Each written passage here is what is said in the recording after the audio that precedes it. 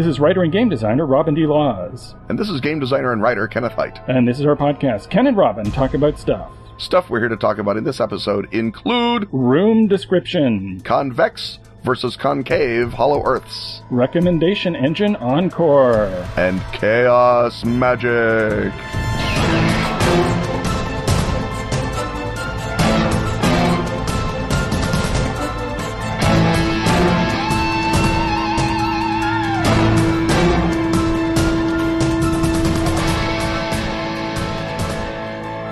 3 Cheers for Master is a new card game from Atlas Games. In 3 Cheers for Master, the good news is that Master has conquered the world. Hurrah! The bad news is that now Master's depressed. Turns out he was not actually prepared for that. What is an evil overlord to do after he achieves his life's ambition? But that's on him. What about you? You're a lieutenant in Master's army, and when Master's bummed, it's the minions who suffer. The good news is that Master's gone away. The bad news is that Master's going to come back. The good news is you've got a plan. The bad news is it's not a very good plan, because frankly, you're not all that smart. Your plan is this. You're going to coach all of Master's ravenous, homicidal, war-hungry minions to pile on top of each other into cheerleading towers. Then, when Master comes back, the minions in your pile will all wave their pom-poms and pennants and hoot and holler and cheer. And maybe Master won't kill you. At least if your tower is best, maybe Master won't kill you. Because everyone else is building their own towers and trying to get Master not to kill them. You see how bad things are? It gets worse. The problem with the towers is that the minions in your tower all want to kill each other. And when the minions at the bottom of the tower kill each other, the minions above them fall. And when falling minions are heavy, that's with a capital H, must be a game term, they kill the minions they land on. And hungry minions eat weak minions even when they're not feeling violent. And claustrophobic minions die whenever they're surrounded by other minions. And you can never tell which direction a ninja minion is going to attack. At least flying minions can remain above the fray. Unless someone stacks a heavy minion on top of them, and they fall and get crushed. And die. 3 Cheers for Master is a new card game from Atlas Games. It's in stores now. Look alert, minion! Master is coming!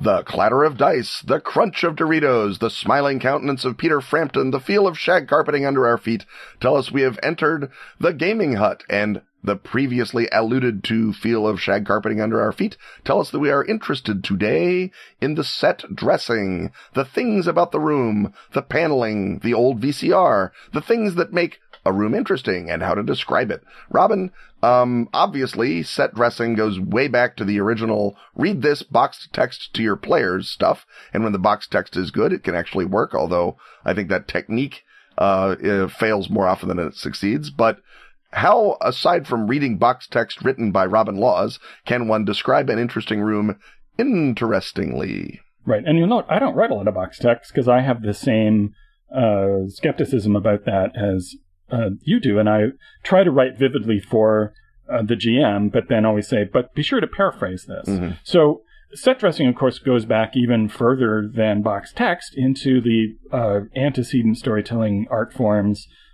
So you get it in actual literal sets in theater and then in movies. And of course, you used to get a lot of description of items particularly in pre-20th century fiction, where it was before photography and you had to kind of draw more of a word picture of everything. But for the sake of players, you want to, when they're entering a space that you want them to imagine and engage with, you can first of all just sort of sketch things out. You don't have to stop the action when it is already interesting in order to say, well, now you've entered a vestibule and there's a banner and there's a dragon on the banner and it's gold and red and there's a parquet flooring, and you don't want to hit them with details that are going to stop the story. The whole point of set dressing is to evoke a mood and a sense of time and place, the way that your description of the shag carpeting and the paneling and so forth at the top of each Gaming Hut segment do, and then move on. So it's, I think, stronger to focus on one or two things and to know when to introduce this sort of detail. Like often at the when they enter a new place, not just a new room in the mansion that they always hang out in, but they've gone into, let's say, the hovel of the goat magician who they're trying to get something out of.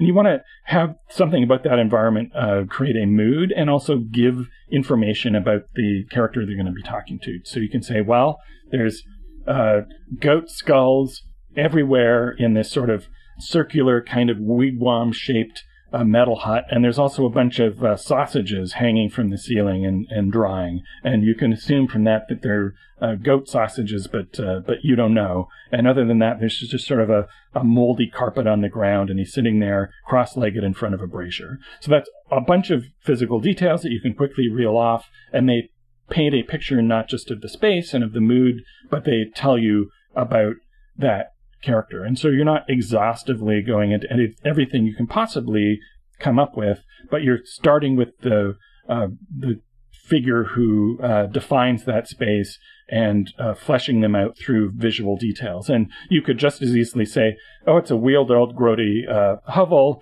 and this guy's wearing a goat horns, and he's snaggletooth, and he's bent over, and his clothing are rags. You could achieve the same effect by describing him, but of course that would be a different segment of a different episode of this podcast. So Ken, what would you describe as the things that you want to get across economically about a physical space that the characters are interacting in but not having a fight in? Because I think those roles become a little different. I think if they're interacting in it, obviously the scene has a purpose, right? The scene is there to provide information, or it's there to provide tone, if it's not there to provide a fight, right? Or it's there to sort of backstop a character interaction, which is still going to sort down to tone or information. So you generally want, certainly as a first cut, you want the room to amplify and to reflect what it is that the purpose of the scene is. So if it's supposed to provide information, you put into the room, and say the information is there's danger further on.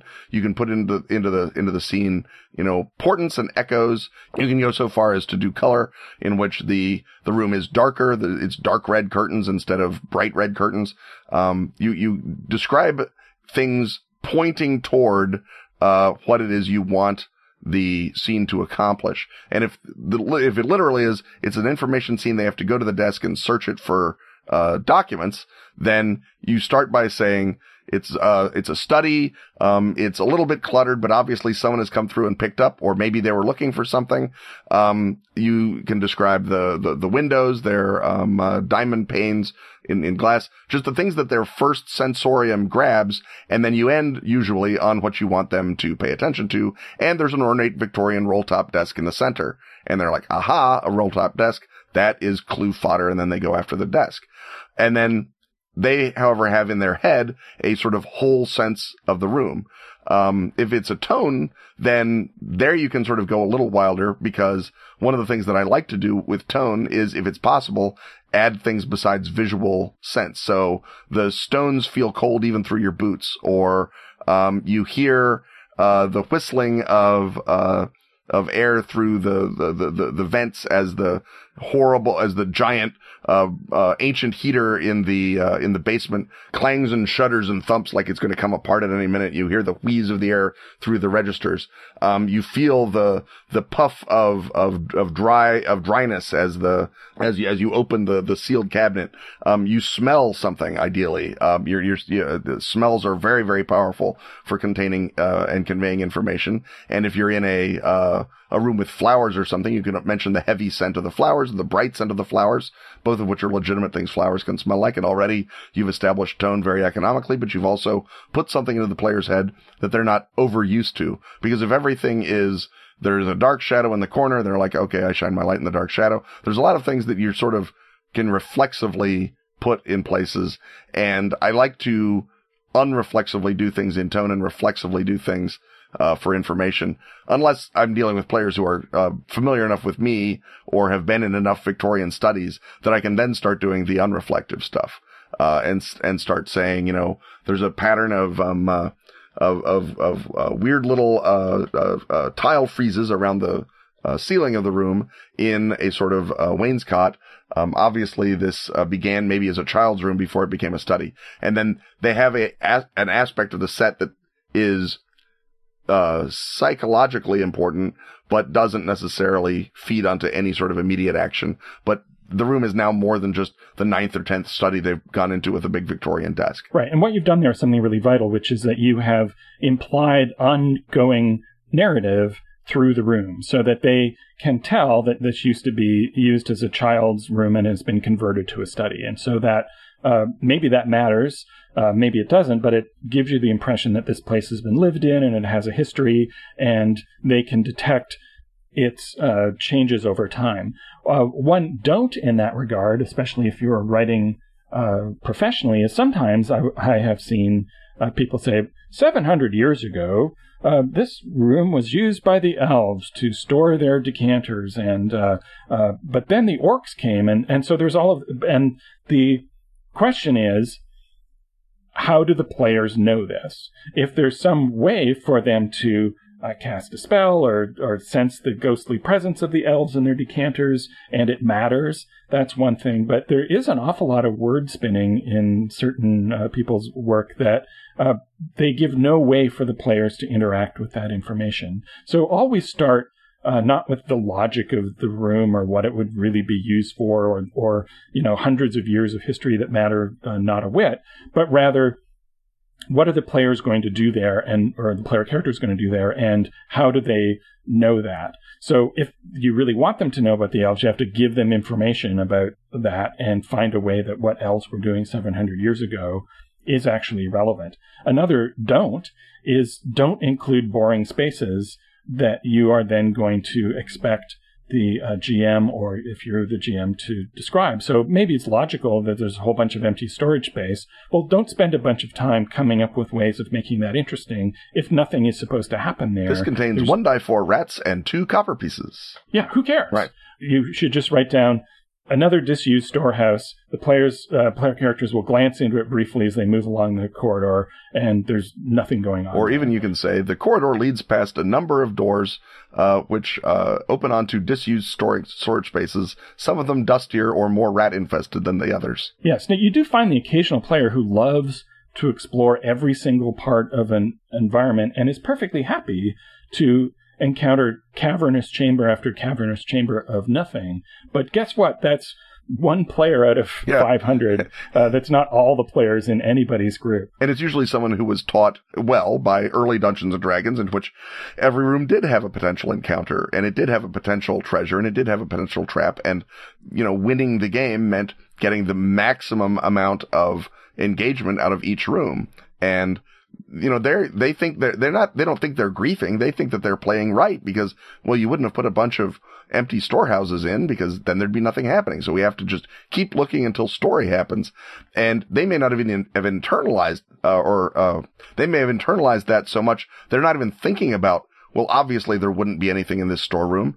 They're thinking with their memories, not with the experience that's happening now. And that's another reason to provide elements in the exciting rooms that cue people that something is happening here. And for the other ones, like you say, a couple of lines of description that move you along. And ideally, that assume you've moved along. But even if you don't move along, you can say bare, you can say empty, you can say dusty, you can say, rat hole. And most players take the hint after the second or third one of those. And I think that you can certainly make the reward of an interesting room so interesting that they begin to learn different lessons. It doesn't take a lot of time to teach people how to read you as a GM, especially if you're allowing yourself to be read, which is the whole point as far as I'm concerned. Right. And so don't make the mistake of, strictly for realism purposes, of getting them intrigued with something that you don't have anything to follow up on, right? So if you, this is the carpet room, and there's a pile after pile of old antique carpets. Well, chances are, if that's intriguing, let's go and unroll all the carpets. Let's see which one of them is the flying carpet. Clues on them. Yeah. And it's like, oh, man. So, be focused on the interesting spaces and dress them up and make them interesting, and elide the other ones as much as you possibly can. Other ways you can,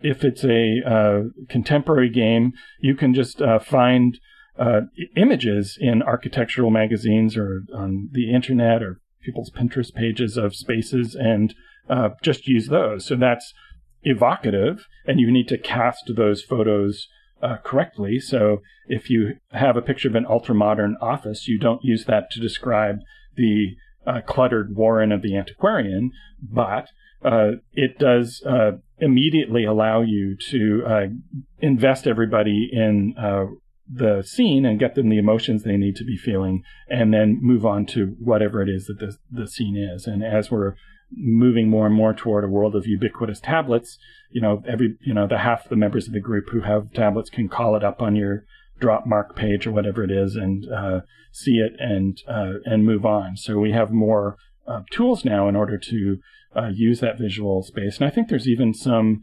apps that they're set up as furniture, as interior design apps that allow you to move things around and create stuff in a space. And you could, if you're really enterprising, play with those and make your own spaces out of them. But in most cases, where exactly the desk is in relation to the bookshelf doesn't really matter. Now, briefly, of course, if you're going to have a fight in an area, you want to add more detail, or at least the potential for more detail, without necessarily describing it. So if you have a hospital waiting room, as for example in Feng Shui, whenever there's a fight scene, there's a bullet-pointed list of things that could happen during the fight, and there's suggestions of ways so that you as the GM and also the players, as they're encouraged to do in Feng Shui, can think things up to insert into the scene. So you don't necessarily describe ahead of time that there is a fire extinguisher, but by logical inference, there's fire extinguishers everywhere. So when the player says, "I grab a fire extinguisher and bonk the guy in the head with it,"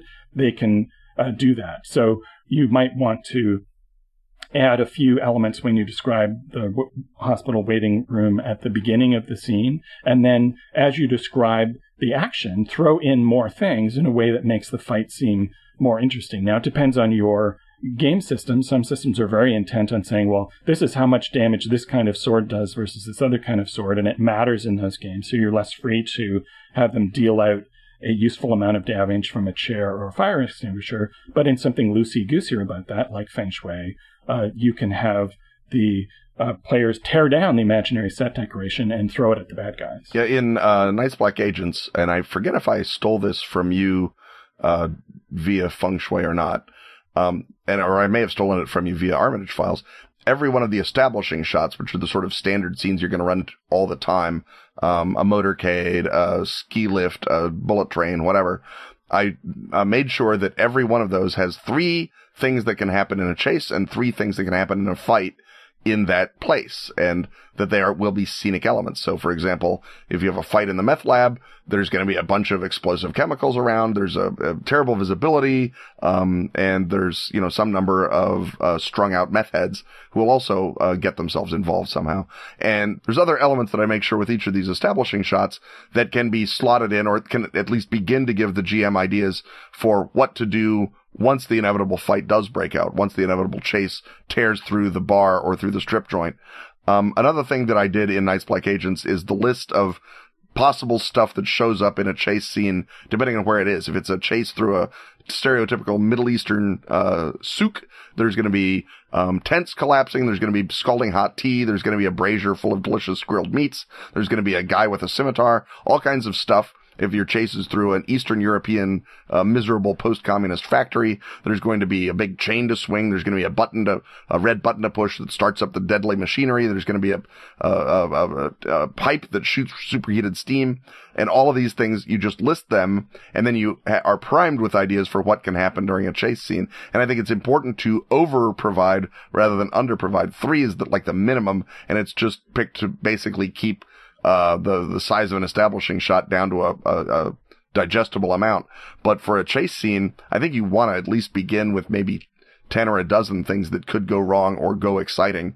And that may be the same for what you might call a marquee fight scene, as opposed to a simple, shoot the guard, move through into the much more exciting carpet room. Right, because you're never reeling off every single element right, yeah. to the players at once. But you're just keeping all those in your pocket. Right. Yeah. I think speaking of set design, it's time to wander into our next hut, chamber, and/or segment and see how well appointed it might be.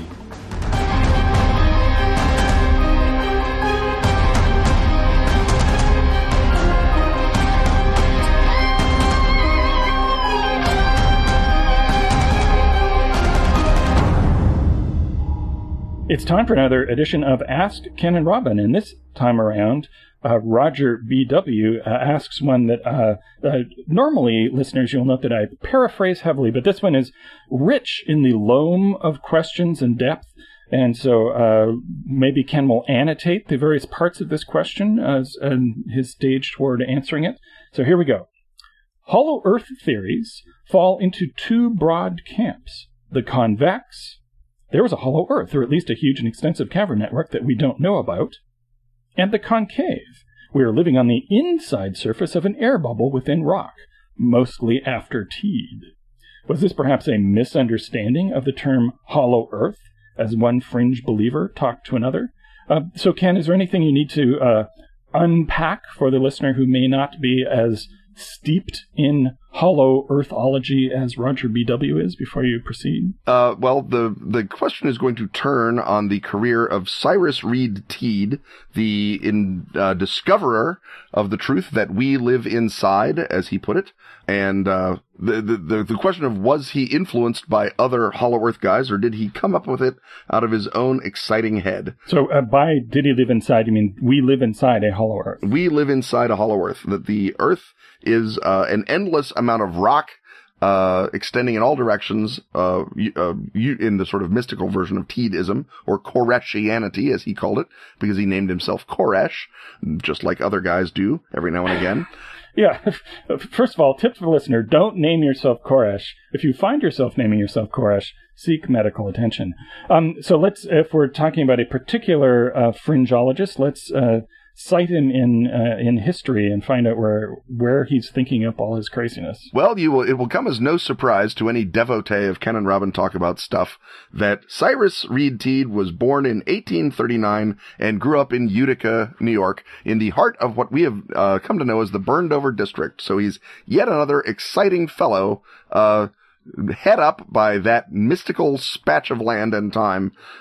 He began as his father was a faith healer. He healed people of the Black Tongue Plague, which sounds like something the orcs brought with them out of the Hollow Earth. Do we know what the Black Tongue Plague was? I suspect it was eating stuff that you shouldn't have in upstate New York, but perhaps it was something caused by people digging the Erie Canal nearby. And his cousin was Joseph Smith, so the founder of the Mormons. So he's wired in a way into the exciting world of alternative religion in the upstate New York area. I think that contra Roger BW, Teed came up with We Live Inside out of his own head.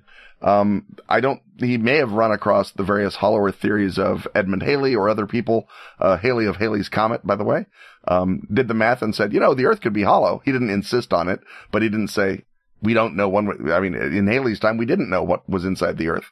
The guys who guessed, rock and fire and the devil turned out to be pretty much right. 2/3 anyway. And Halley said, well, that's not necessarily true, which, who can say?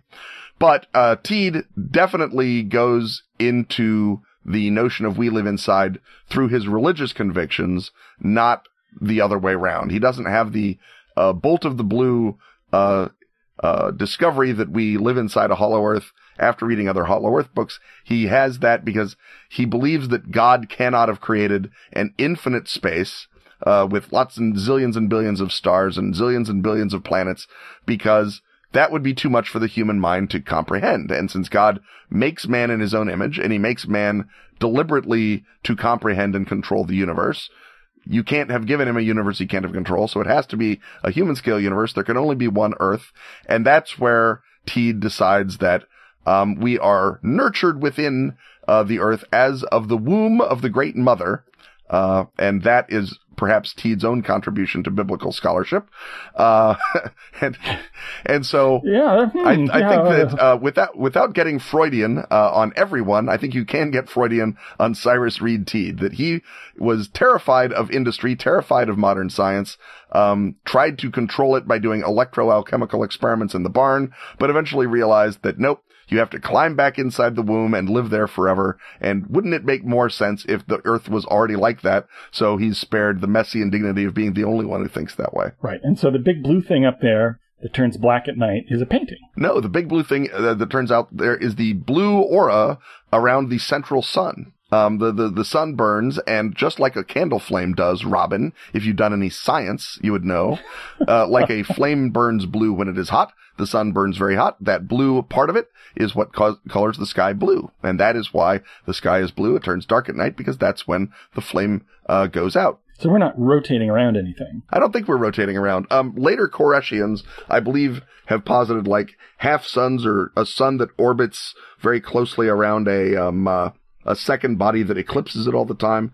But much of Koreshianity basically believes, and there are, what do I want to say? There is a very rapid urge to drive Koreshianity into both the pseudoscientific and the religious directions.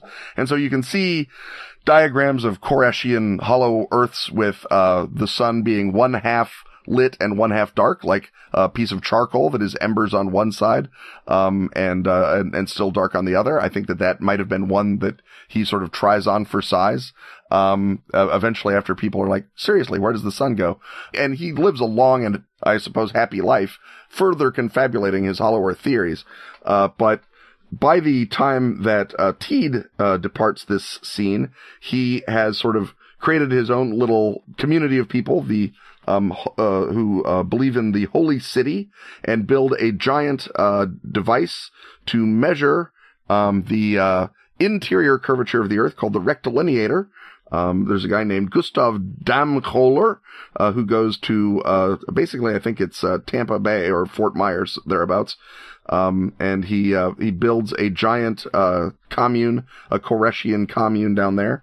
And I think that Damkohler may be the guy who is he's the mechanism of transmission that gets Cyrus Reed Teed's Hollow Earth into the hands of the Ahnenerbe and Himmler when Himmler says we should double check, because if we're inside the Hollow Earth, we can bounce radar waves off the inside of it and find the British fleet on the other side of the Hollow Earth. Right. And it tells us something we've already explored about Himmler, that he regarded this as a possibility. Yes. Well, Himmler is one of those people Let's look into that. who, I forget which character it is in Alice, but could believe 5 impossible things before breakfast.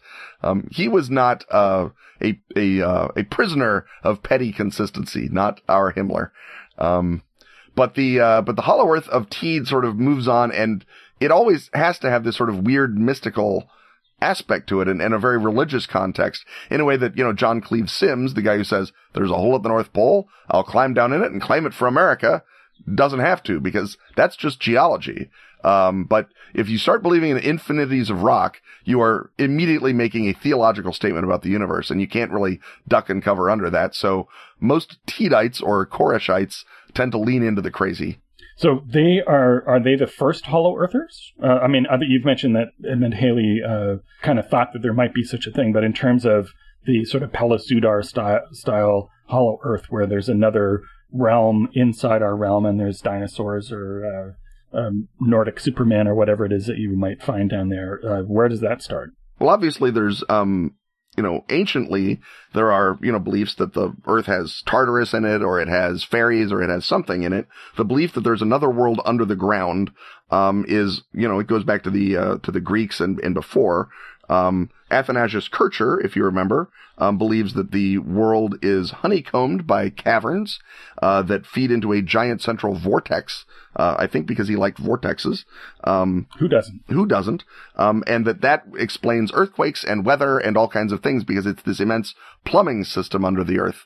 Right. The ones nearest to the surface have the giant rats and the centipedes, and then the next level is orcs, and then after that there's bugbears. Exactly, because Kircher is, if anything, part of the old school Renaissance. Yes. Anyway, Edmund Halley is the guy who says there's a Hollow Earth, and maybe there's a Hollow Earth inside the Hollow Earth, and a Hollow Earth inside the Hollow Earth. This is a guy who has just discovered calculus and or discovered that it exists. Obviously, Newton and Leibniz discovered it, but he's probably one of the first guys who got to use it for anything fun. But the man who gave us the proper Hollow Earth with dinosaurs and mammoths and whatnot is the aforementioned John Cleves Sims, who was born in 1779 in New Jersey. He was a soldier. He was, I think he wound up being a captain. And he was in the War of 1812, fighting against the hated British. He then goes out and becomes a frontiersman. He's exploring new worlds.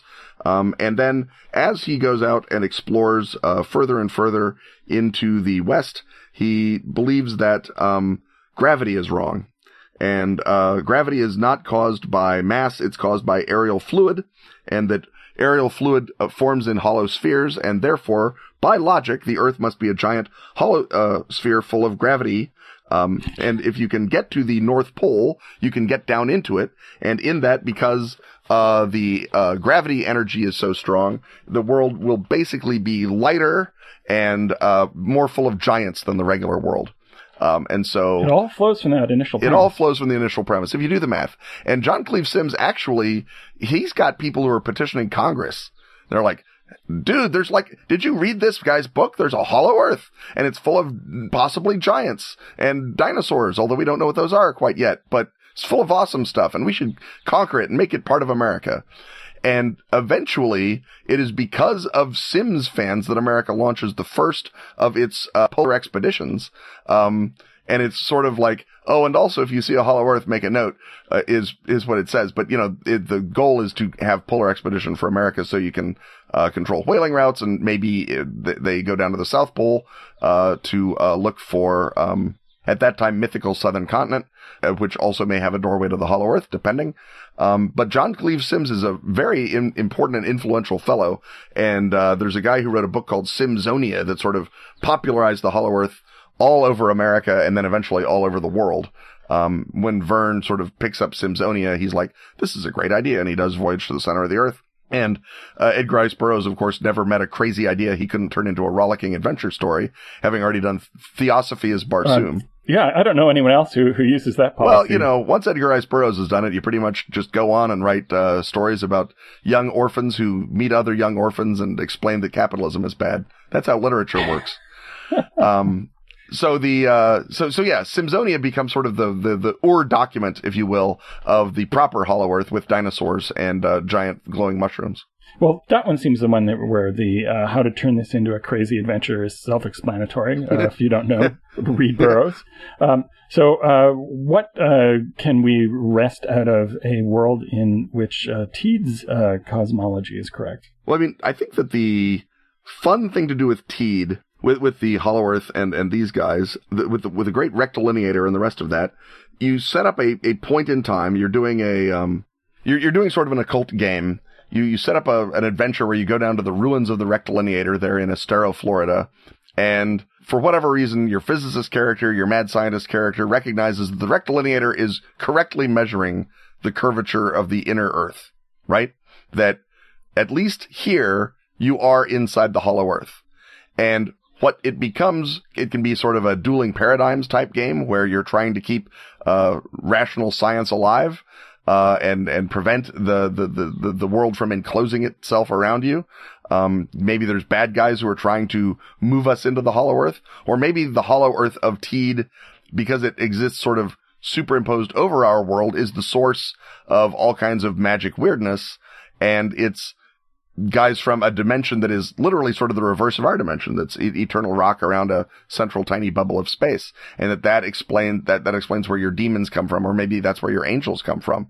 And you can move in and out of that hollow Earth and, drill as far deep into Koreshianity as you like for the flavor of the particular demons and angels that you're encountering. I like the idea of the hollow Earth being a world superimposed on our world, that we do live inside at the same time that we live outside, and that all that it takes to move from one to the other is a walk along the rectilineator, or a full exploration of the Flaming Sword, the last prophetic work of Cyrus Reed Teed in 1892. Well, if I hear the word rectilineator again, I'm going to make a joke that does not fit the elevated tone of this podcast, so it's time to move to the next segment.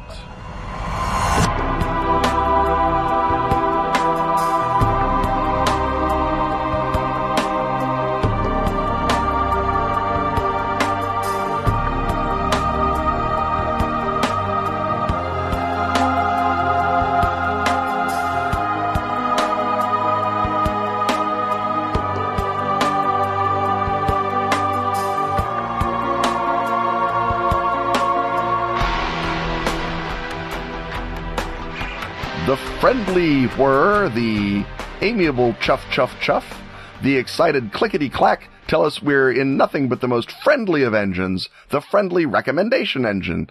And as it spins around and chunters through its business, it spits out recommendations of all sorts from us to you. Robin, you have, I believe, the first of the products of the recommendation engine to show off with your professional hand model moves. So go to it. As is my wont, I'm going to start off with a movie. This one is called The One I Love. It's from 2014, directed by Charlie McDowell, and it's sort of an indie two-hander with Ted Danson at the beginning to make a third character. It features Elizabeth Moss, who you know from Mad Men, and Mark Duplass, who you know from the show Togetherness and many indie movies, including the indie time travel movie Safety Not Guaranteed, which we both really liked. And this one is sort of in that vein. It's a Twilight Zone style emotional drama with comedic elements. And Moss and Duplass play a couple who are kind of on the rocks, and they go see Ted Danson as their marriage counselor, and he recommends that they go on this retreat to this beautiful vacation home in it looks like the Sonoma Valley. And there's all sorts of other couples who it's worked wonders for, and they're just supposed to spend a weekend together and reconnect. And they go and visit the guest house, and they realize that whenever one of them enters the guest house alone, they encounter a doppelganger of the other member of the couple. And the doppelganger is just a better version of the person they fell in love with. The worst doppelganger. The worst doppelganger, like you, but everything that the other person wants them to be. It's you go through the process of discovery as they figure out the rules of how this works, but it's more about the, what more devastating possible thing could happen to a couple in trouble. That's all I will say, except that I really like that, and I would urge you to check it out. So it's like I said, it's got a whole sort of a Twilight Zone vibe, but it was marketed as an indie movie, so people in the nerdosphere may not know it. So check it out. The One I Love, directed by Charlie McDowell. Okay. My first recommendation is a game. It is a game that I played with young John Kovalik and Will Heinmarch a while back called Colt Express. It is designed by Christophe Rambaud and published by Asmodee, among other people. It came out, I guess, last year, and it is a train robbery game. And it takes the sort of pre-programmed movement of Robo Rally and makes it not annoying as hell, which is a start. It also plays on a little cardboard model of a train that you get to build. And at the beginning, we were looking at the rules, which are, in the modern way of board games, terrible, and arguing about how... I'm not sure if that's a modern innovation. Yeah, well, they're getting worse. The terribleness of modern board game rules is a special kind of terribleness. It assumes you'll look it up on YouTube now. Exactly, I think so. And a lot of it also, in fairness, is because you're translating stuff from foreign languages, and it can be hard to express nuances of meaning, and the solution often is to overwrite as opposed to write correctly the first time. That said, we get the little pieces put together, which would have been fun if we had known how much fun the game was going to be. And if you think of it as, I get to put together little cardboard trains, it's actually kind of fun. And then once we start playing the game, having sussed out the rules, the gameplay turns out to be really fun and really interesting. And the curve of learning the game is steep enough that over the course of the game, you figure out what's going on and you become a better player of it by the end, and you immediately want to play again because now you have it figured out. And again, because it's got that Robo Rally simultaneous movement, there is a very strong limit to how much you can pre-plan any of your actions. So the randomness comes primarily from other players. There is still some sorts of randomness in it, but a lot of it is just you're placed at this position, you go through your little mechanical activities, and then as you play your cards, that drives the story forward. It's a great little game, and you pick up little treasures that are just dotted around the train. There's a sheriff who will shoot you if he sees you, so you can't go through the top of the cart of the train if there's a sheriff. All kinds of little sort of special case rules, so it's a special case game. It's got a managing your card hand. It's got a lot of little elements that all of them are part of other good games, and they're sort of linked together like cars on a train, cleverly in this game. And it's a game that I like possibly even better because I began thinking I wouldn't like it, and it turned out I do like it.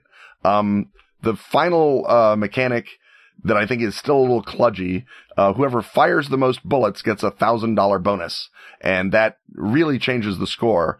And, I think the goal is just to make sure that everyone has gunfights, which is fun. But I think there probably could have been a second pass that made that a cleaner mechanic. But even with that sort of kludgy thing at the end, the actual activity of playing the game is great fun. And I recommend Colt Express. I think it's a great deal of fun. And if you like train robberies or you like Robo Rally, but you'd rather play it in 40 minutes than an hour and a half, I would say pull out your Colt Express and see what you can do. From a game to a condiment, I'm going to recommend Pick a Peppa sauce. That's pick-a-peppa,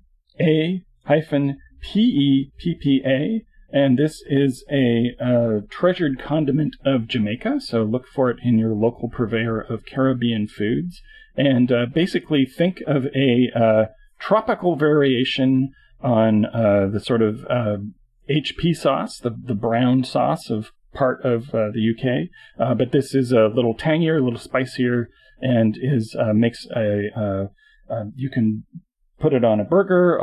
There's all sorts of things whatever you would do with HP sauce if you want a slightly zingier version of that. But it also makes a great base for a dressing for a bean salad. So if you've got your fresh tomatoes and your black-eyed peas or your navy beans or whatever, and some scallions. You want to make a quick, easy, healthy salad, and you want to trick it into being delicious. Put Pick a Peppa sauce on it. All right. Does it work good as a marinade on chicken? Does it complement meat in that way, or is I've not yet tested that theory, but I think it is a sound theory worth testing. And I would be surprised if it was not. All right.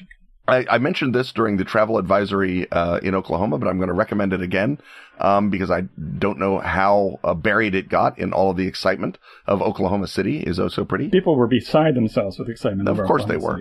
They were so beside themselves that they turned out to be hundreds of miles away in Chicago. But I will mention the horchata latte, which I had there, and I am informed by my slightly hipper friends you can get at certain places. Jackalope in Bridgeport in Chicago apparently does one really well.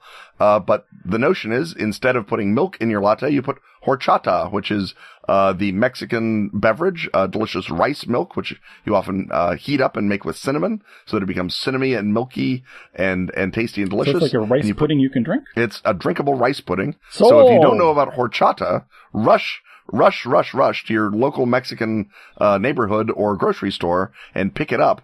It's often sold by carts on the street, and that's probably when it's best because it's just brewed there, but you can get shelf-stable horchata as well. And put that in your coffee instead of milk and but a lot of it, because you're making a latte. It's not a cream. It's not going to actually do for coffee what cream or milk does. But if you put coffee or better yet, espresso into it, oh my goodness, do you have a good day. And horchata latte, I recommend without reservation. I am currently sourcing horchata so I can have it anytime I want instead of just when I'm in Pilsen or in Oklahoma City, heaven forfend. Next up is a book of nonfiction called Stolen World, A Tale of Reptiles, Smugglers, and Skullduggery by Jenny Aaron Smith. This is a work of journalism going into the only very recently clamped down upon world of reptile collecting and animal smuggling. And it sort of covers the crazy fringe characters who went all around the world seeking to strip it of its rare snakes and tortoises and possibly even an amphibian or two. And it's one of the really interesting things about the book is it underlines the extent to which the sort of respectable face of conservation that we associate with zoos is much more recent in its implementation than you might think. Mm-hmm. And, there's a lot of shady stuff going on under the veil in the reptile house comparatively recently. But it's also sort of a fascinating look not only at these sort of skeevy characters and their obsessions, but also just the general desire to collect and acquire something. And one of the things that it really underlines is the, if you're not a snake aficionado, the super rare snakes is like, oh, here's another kind of brown looking snake that looks a lot like all these common brown looking snakes. But this one is from Uruguay or Borneo or something, and it's on the endangered list. So, of course, all sorts of American collectors want theirs. And it's definitely about the sort of the lure of the forbidden. And and in some cases, this illicit activity led to the establishment of breeding colonies and increased the numbers of the animals to the point where nobody wanted them anymore because they were no longer rare and illegal. They were just, working their way back up to survival.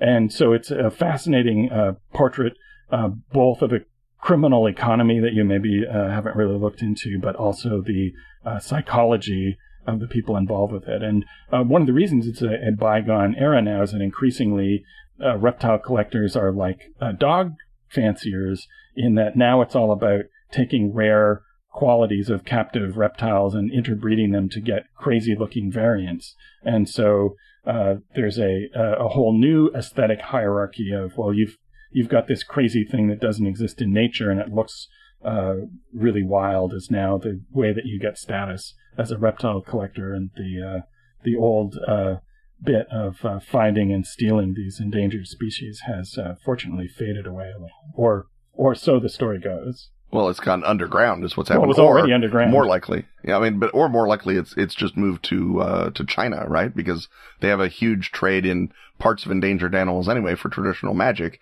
And obviously, if you've got the sort of nouveau riche that they have in the Chinese crony capitalist class, and any way to show it off is going to be a good way. And I think collecting dangerous or endangered animals is probably, I suspect that the same thing is, and then eating them has moved on into China as a status game, and we're probably going to find out that that's where the last Komodo dragon went someday. Yeah, this is definitely focused on America. Yeah. Okay, my next recommendation is a young adult novel by Michael Chabon, the author of The Legend of Cavalier and Clay and many other fine books that have caused him to appeal to our set. This one is a young adult novel about the matter of America, specifically baseball. And it provides a way for people of our type of gamers to maybe look into baseball and look into what makes it mythical, because obviously baseball has its own mythologies and its own magical stories. You can read Bernard Malamud's The Natural, which I also recommend doing, or just see the movie, which I also recommend doing, for a sort of baseball as Grail myth. This is baseball as what literally the Mexican, pre-Columbian Mexicans believed, that the ball game was necessary to keep the world going, and that you had to play Olamatzli, which was their game, in order to keep the world functioning correctly at all.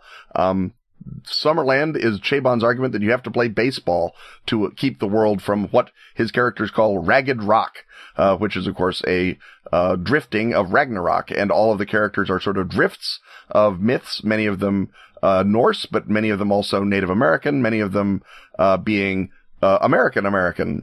So you meet like Paul Bunyan and Joe Magarac and Stagger Lee and Mike Fink and John Henry are in there. Even Shamblo from C.L. Moore's novel shows up, sort of. So there's a lot of stuff stirred into the pot, but at its base, it's a sports story. It's about a guy who is terrible at baseball, who must become good at baseball with his team members Thor and Jennifer T. Rideout, and a werefox named Cutbelly to defeat Coyote's team, which is going to destroy the pole that holds up the universe, the Lodge Pole, which is either Yggdrasil or the Putomatan or any number of other possibilities from mythology.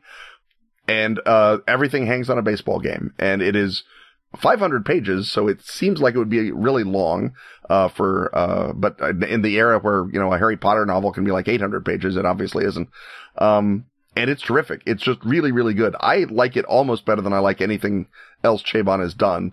It's very, very clever. If you read American Gods and like me thought, well, this is barely about America at all, and also the gods are wrong, you will read this and say, that's the novel that I thought I was getting with American Gods, and also baseball. And it's just terrific. It got a bad review by the New York Times, bizarrely enough. But again, the New York Times is only half right about culture anyway. But I would recommend anyone who is a fan of that sort of mixed master mythology, or sort of Silverlock type approach to myth and arts. It takes it into a road trip. It takes it into baseball. It takes it into the coming of age novel. It's everything pulled together by a guy who is, it turns out, really, really good at the structural necessities of the modern novel. And in this particular case, I think that he is allowing himself a little more freedom to sort of wig out because he's writing a young adult book. And I think with Chabon, he always needs to be encouraged to go a little crazier rather than to pull himself back up into his New York Times approved bestseller mode. And so I recommend Summerland, whether you like baseball or not, because if you don't, I suspect at the end of it, you'll like it better. And that is necessary to keep the world from being destroyed. Well, if we're ending on something that makes you actually like baseball, we can't possibly top that. So it's time to shut down the recommendation engine until we need to rev it up again.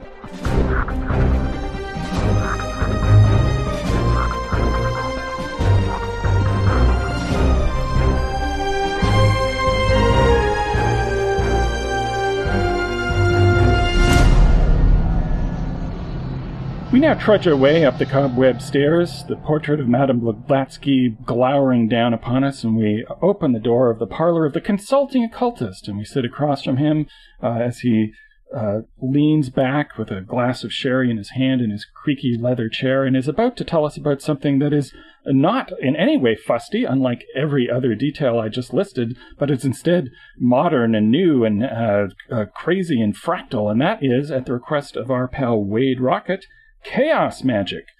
Ken, if you're going to give us the very 101 on chaos magic, starting with what the heck is it, where do you start? You start where chaos magic itself started, to the extent that it can be said to have started. Because it's chaotic. Because it's chaotic. Well, also because the more you look into it, the more you realize this isn't new. You're just doing voodoo wrong. But a guy named Peter J. Carroll wrote a book in 1978 called Liber Null, the Book of Nothing, which is a terrific book. And it attempts to explain all magic as opposed to just chaos magic, but it explains all magic as basically bits and pieces of all traditions that you can pull together to create this full overarching literally postmodern tradition. And he expanded on that in the next book of the set called Psychonaut, and then finally wrote a book after it had been dubbed Chaos Magic, I think by Phil Hine, but I'm not super certain who actually coined the phrase. He came out with a book actually called Liber Chaos in 1992, and that sort of nails down what he considers to be the irrefutable principles, the absolute things you have to do to be doing chaos magic, which of course means at that point chaos magic ended. Much like once you started having rules for punk was over. The same thing I think is true of chaos magic, but you can have a set of characteristics that sort of people who still do chaos magic think of, much like people who are still doing punk music, think of when they think of what they're doing. And the key, perhaps ironically, is to think only of what you're doing. The point of chaos magic is to believe something magical, sort of at the exclusion of all other belief structures. And that's why you see chaos magicians sort of summoning Lovecraft monsters, is because it's a fictional creation. They know it's fictional, but if they can believe hard enough to believe in their heart that Cthulhu exists, then they can... Or the cut-ups from over the edge. Or the cut-ups from over the edge. Then they can touch that world and manifest it in magical form. And you don't have to believe in any one thing. You can believe in a bunch of different things, depending on what you want to do magically. And there are methodologies that drive that deliberately anonymized magical tradition. The sigil is a big part of chaos magic, where you write down literally what you want, making the letters go over and over and over each other until you have basically a big blotch of serifs. And that act of writing a sigil, because it is so obvious and so directed, becomes sort of the core element of chaos magic. And then as you're doing your sigil writing, you've decided ahead of time that what you really think you need to talk to make this happen is Captain Hook from Peter Pan, or Dionysus, or Saint Anthony of Padua, or whatever. And you just then either borrow the tradition around that, according to what, Leiber Null lays out as the fundamental principles of magic, which are basically your similarity and contagion and names and all that good old Fraserian haha. But the core is to use these things to build you into the state of entire belief. And this state is what Peter Carroll calls the Gnostic state. And it derives from the notion that your belief is all that is necessary to make something happen. And the more impossible the thing you're trying to believe, the better. Exactly. And that you're not drawing on an outside force, you're drawing entirely on an inside force, because your belief is what defines the universe. Carroll read, like a lot of people read, Thomas Kuhn's, Paradigm Shifts stuff, and, which was about the way that science moves forward, and said, well, why not do it faster and more magic-y? And if you can change your own paradigm shift over, your own paradigm over and over and over, pretty soon you'll believe nothing, and that means it'll be easier to reset you to whatever you need to believe at this given moment.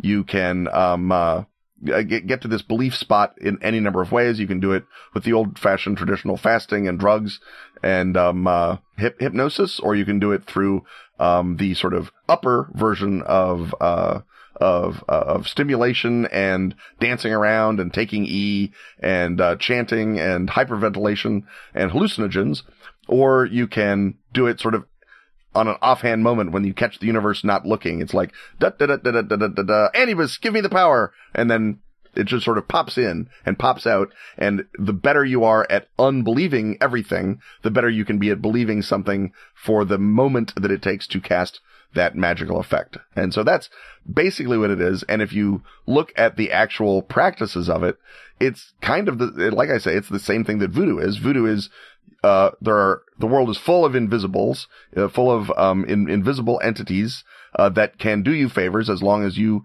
invite them in. And just because you invited in Gede, the death Loa, to do something for you doesn't mean you're a devotee of Gede. You don't believe he's the best Loa. You just need him now for that thing. And then you can send him away and invite in Ezuli, the love Loa, for another thing. And you can invite in Damballa for healing, or you can invite in Legba to tell you the future. And it's just whichever thing you need, there's a Loa that is sort of pre-existing to bring it to you.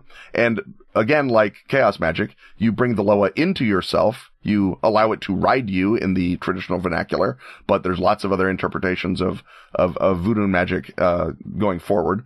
And so that is sort of also creating belief, because you're bringing your mindset and your spirit into alignment with this specific truth of this given Loa. And this, of course, has been going on for hundreds of years before some British guy made up chaos magic.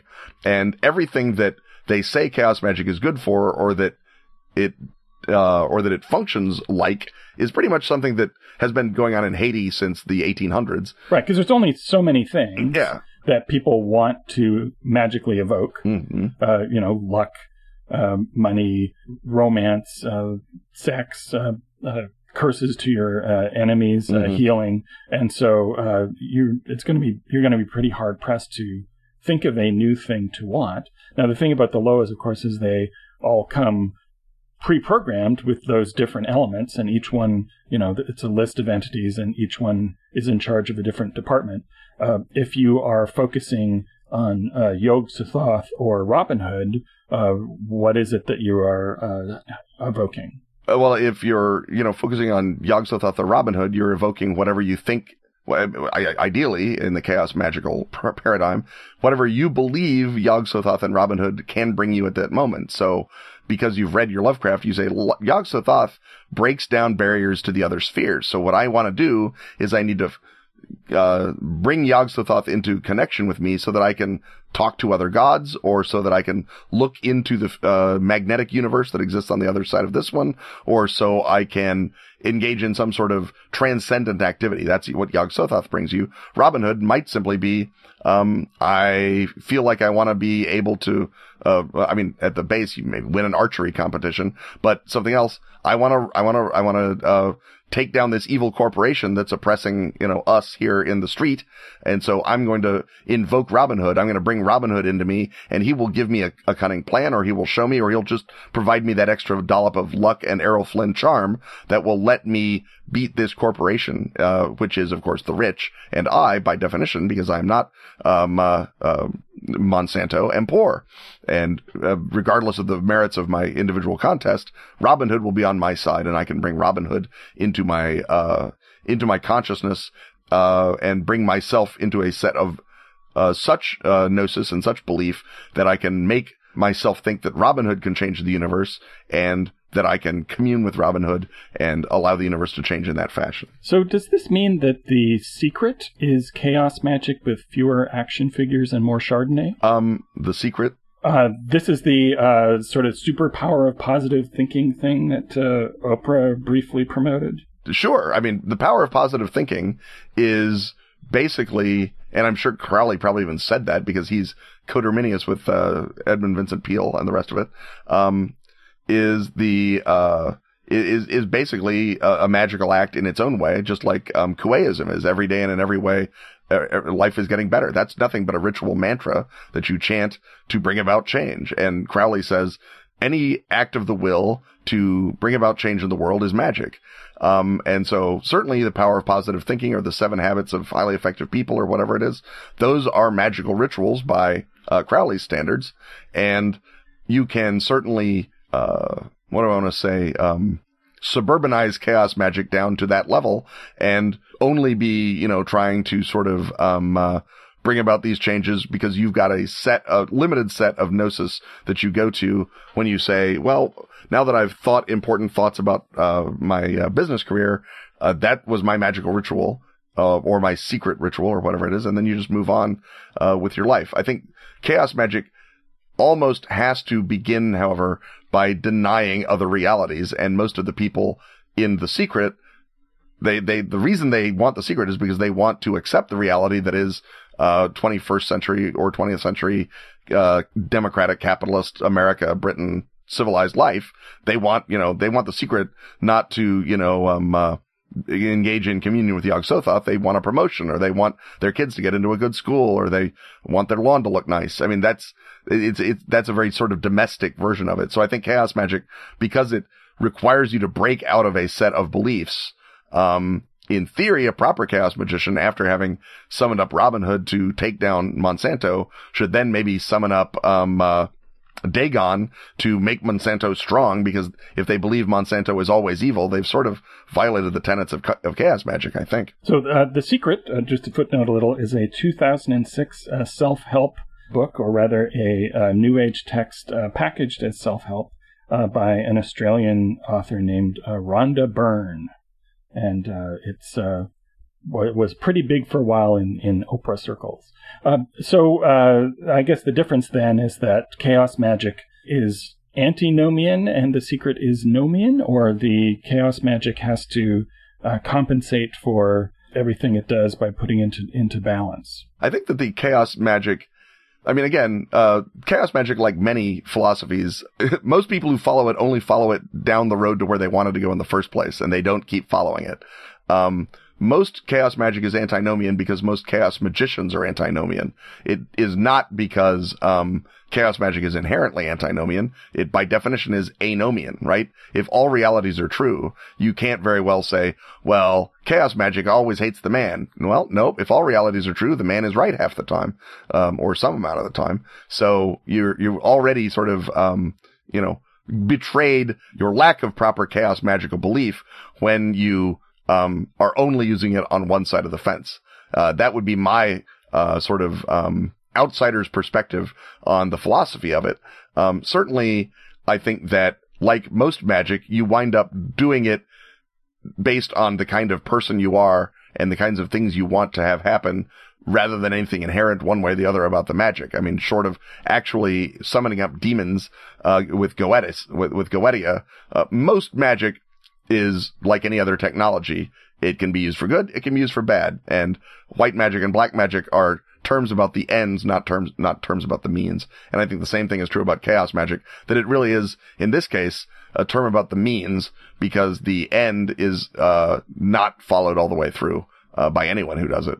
Because again, who's got that kind of time and who wants to do magic to help Monsanto, for God's sake? Now, is this as au courant as it once were? Is this to the extent that any occult movement can be said to be burgeoning? Is it still burgeoning, or has it faded away in favor of other newer or older forms? I think it was once burgeoning. It burgeoned back in the 80s when it was first being published and when everyone was being very excited about it.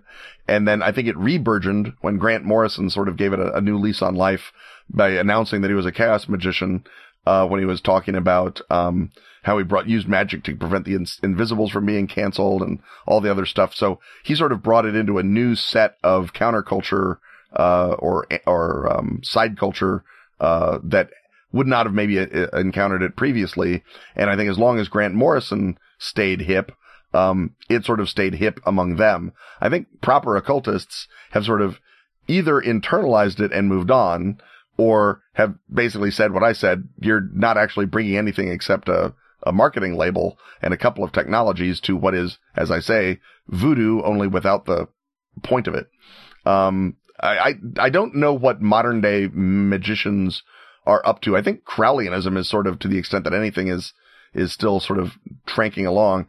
I think a lot of them are still in that Crowleyan, post-Crowleyan tradition, as opposed to really following chaos magic, unless they are, as I say, Grant Morrison disciples, or possibly William S. Burroughs disciples, and have a philosophical commitment to that sort of anarchic, no realism exists, nihilistic philosophy, as opposed to just, the standard sort of, I want to have sex with undergraduates type magician. Right. And its appeal to role players who want to have characters who are chaos magicians, I think, doesn't require a lot of explanation. It's somebody you can use to associate the chrome of your crunchy bits with Cthulhu, so you can add your Cthulhu to any game or any other sort of pop culture figure, and it gives sort of a postmodern gloss to something that culturally otherwise is sort of rooted in the 20s and 30s.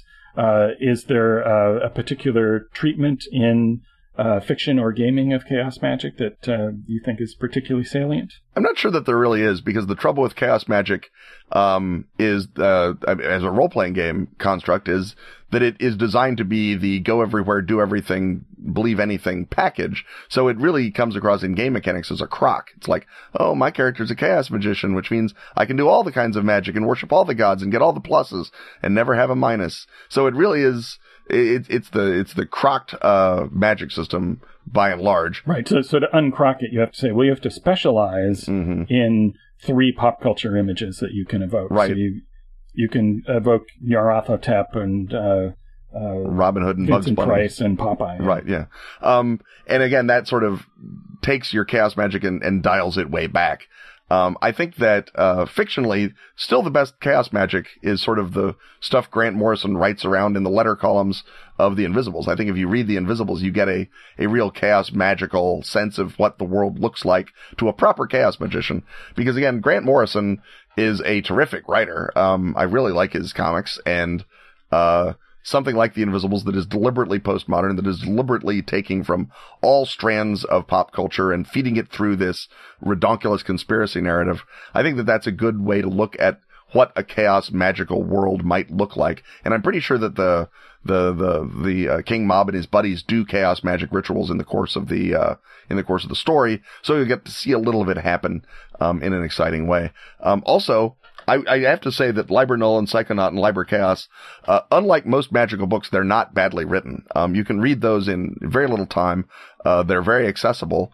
And because Peter Carroll begins by trying to write a summa of all magic, it actually serves as kind of a good introduction. I think it's better than Bonwitz's Real Magic for that, in a lot of ways, although obviously it goes off the philosophical deep end. But at some level, you're doing magic, dude. Your philosophical pool needs draining and scrubbing for barnacles to begin with. Well, if that isn't an epigram, I don't know what is. And if we've ended on an epigram, we've ended another podcast. stuff having once again been talked about, it's time to thank our sponsors. Atlas Games, Dork Tower, Pro Fantasy Software, and Pelgrane Press. Music, as always, is by James Semple. Keep us in tchotchkes by hitting the donate button at KenandRobinTalkAboutStuff.com. Join such illustrious returning donors as Rick Neal and Andrew Miller. Build awareness of your game, Kickstarter, book, or Hollow Earth entrance by advertising with us. Grab the rate sheet at our site. On Twitter, he's at Kenneth Haidt. And he's at Robin D. Laws. See you next time when, once again, we will talk about stuff.